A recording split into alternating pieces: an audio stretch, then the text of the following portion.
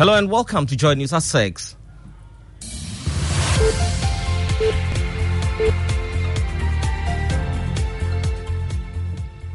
The news is live on Joy 99.7 and Hades 103.9 FM in Accra. In Kumasi, we're on Love 99.5 FM and over 30 affiliates across Ghana's 16 regions, including ATL FM in Cape Coast, Might FM Tamale, Biwa Radio Yendi, and in Kiligi FM in Boli. Get radio, TV, and online content on the manjoyonline.com interactive app for Android and iOS devices. Coming up, hundreds left stranded at the Independence Square in Accra after government cancelled at the last minute a convention which had some of Africa's most prolific speakers, including PLO Lumumba, Peter Obi, all left stranded. This thing is not in the remit of the Constitution? Hasn't it been organized within the remit of the law? So how can you tell us that the power above us is cancelling the program? Meanwhile, Nana Kwame Bediako, also known as Freedom Jacob Caesar or Cheddar, has revealed he's the man behind the mask, advertising the New Force movement. And I want my absence to be felt. And for that reason, I know you're looking for the man. But the man in the mask is sitting in front of you. Ghana racing against time as it seeks to finalize required financing assurances from its external creditors to obtain the next tranche of the $600 million from the IMF. Details as bilateral creditors hold crunch meeting today to determine the cut-off dates, a crucial factor in determining the magnitude of debt relief. We hear from experts. I don't think by the time the government is out of office, we have all the restructuring done. Well, meantime, the finance minister confident official creditors will agree on an MOU in today's meeting over Ghana's debt. Details on the Joy Business Report. And high morale in the Black Stars camp ahead of a pre-AFCON friendly with Namibia today. But the team's talisman, Mohamed Kudus, is yet to arrive in camp few hours to the game. Kudus Mohamed remains the only player who is yet to arrive in camp. And the worrying thing is that the GFA is not giving any information on his whereabouts. These and more here with me, Fred Smith. This is Joy News, independent, fearless, and credible journalism.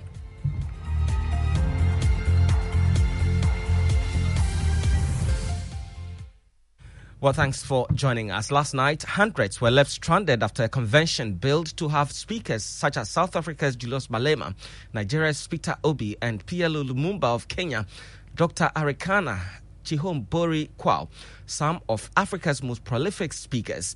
They had been invited by the New Africa movement, spearheaded by the New Force, a new political movement which until yesterday had only had a mask as its identity.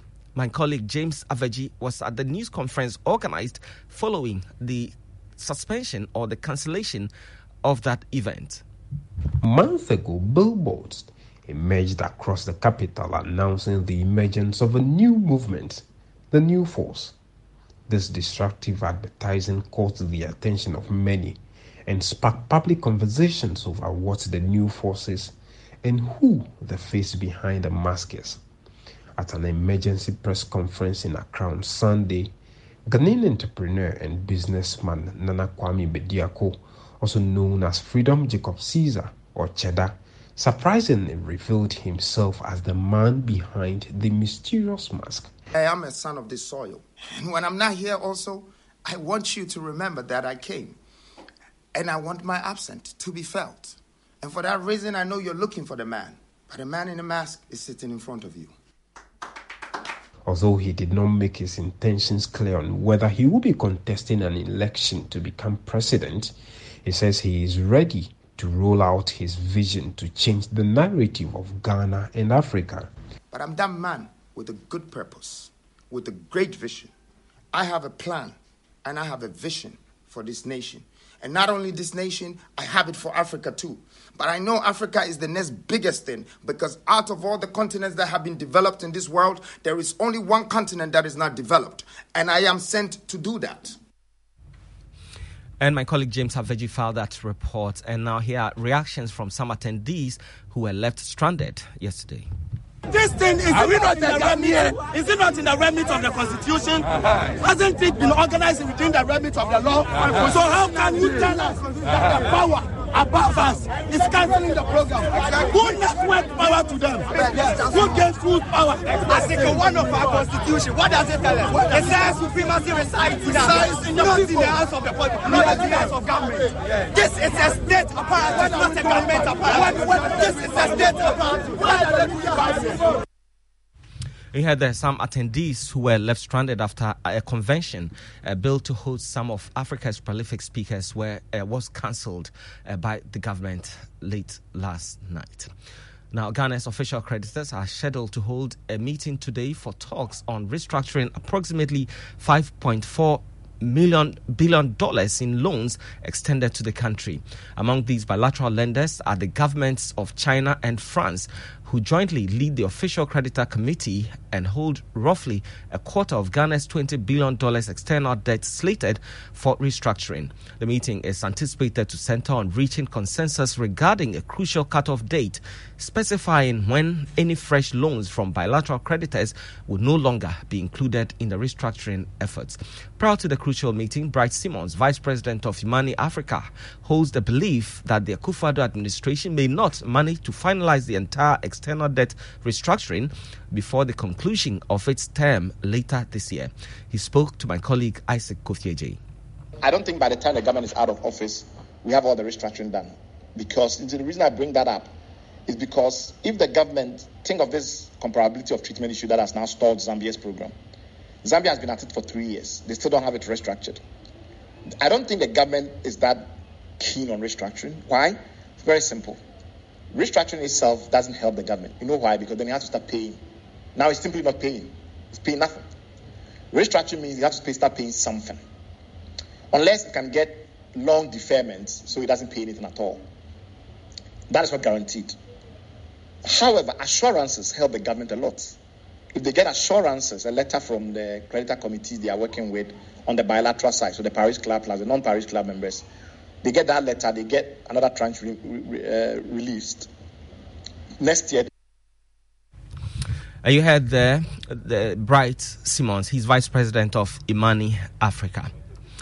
Now, there's high morale in the camp of the Black Stars as the team prepares to take on Namibia in the pre-AFCON game tonight at the Baba Yara Stadium in Kumasi. The game will help in the team's preparation to end the country's 42-year trophy drought in this year's Africa Cup of Nations football tournament, which starts in 4 days. But few hours to the game, Love Sports' Steven Zando, who's been monitoring the Black Stars training, reports that the team's talisman, Mohamed Kudus, is yet to report to camp. Kudus Mohamed remains the only player who is yet to arrive in camp.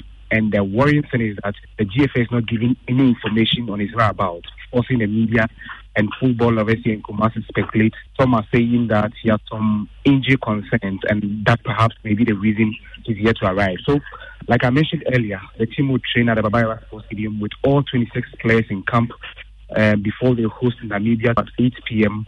at the same venue in a pre-AFCON friendly. They'll return on Tuesday to train once again and leave for Ivory Coast on Wednesday if nothing changes.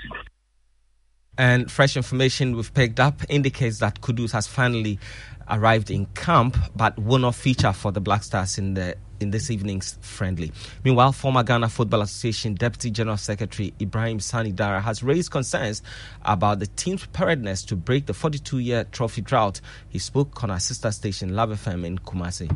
Now we say, don't go to South Africa. You are going to spend money. Namibia is coming here. But Namibia, they've left their country to come here because they also want serene environment. Look, we are not catching up. People are going ahead of us. These players are used to the high-level preparations. So when they come home and they see that this is the level of facilities or attention you are giving to them, they don't think we take them seriously enough. Do this thing to them. Do we expect them to go there and perform?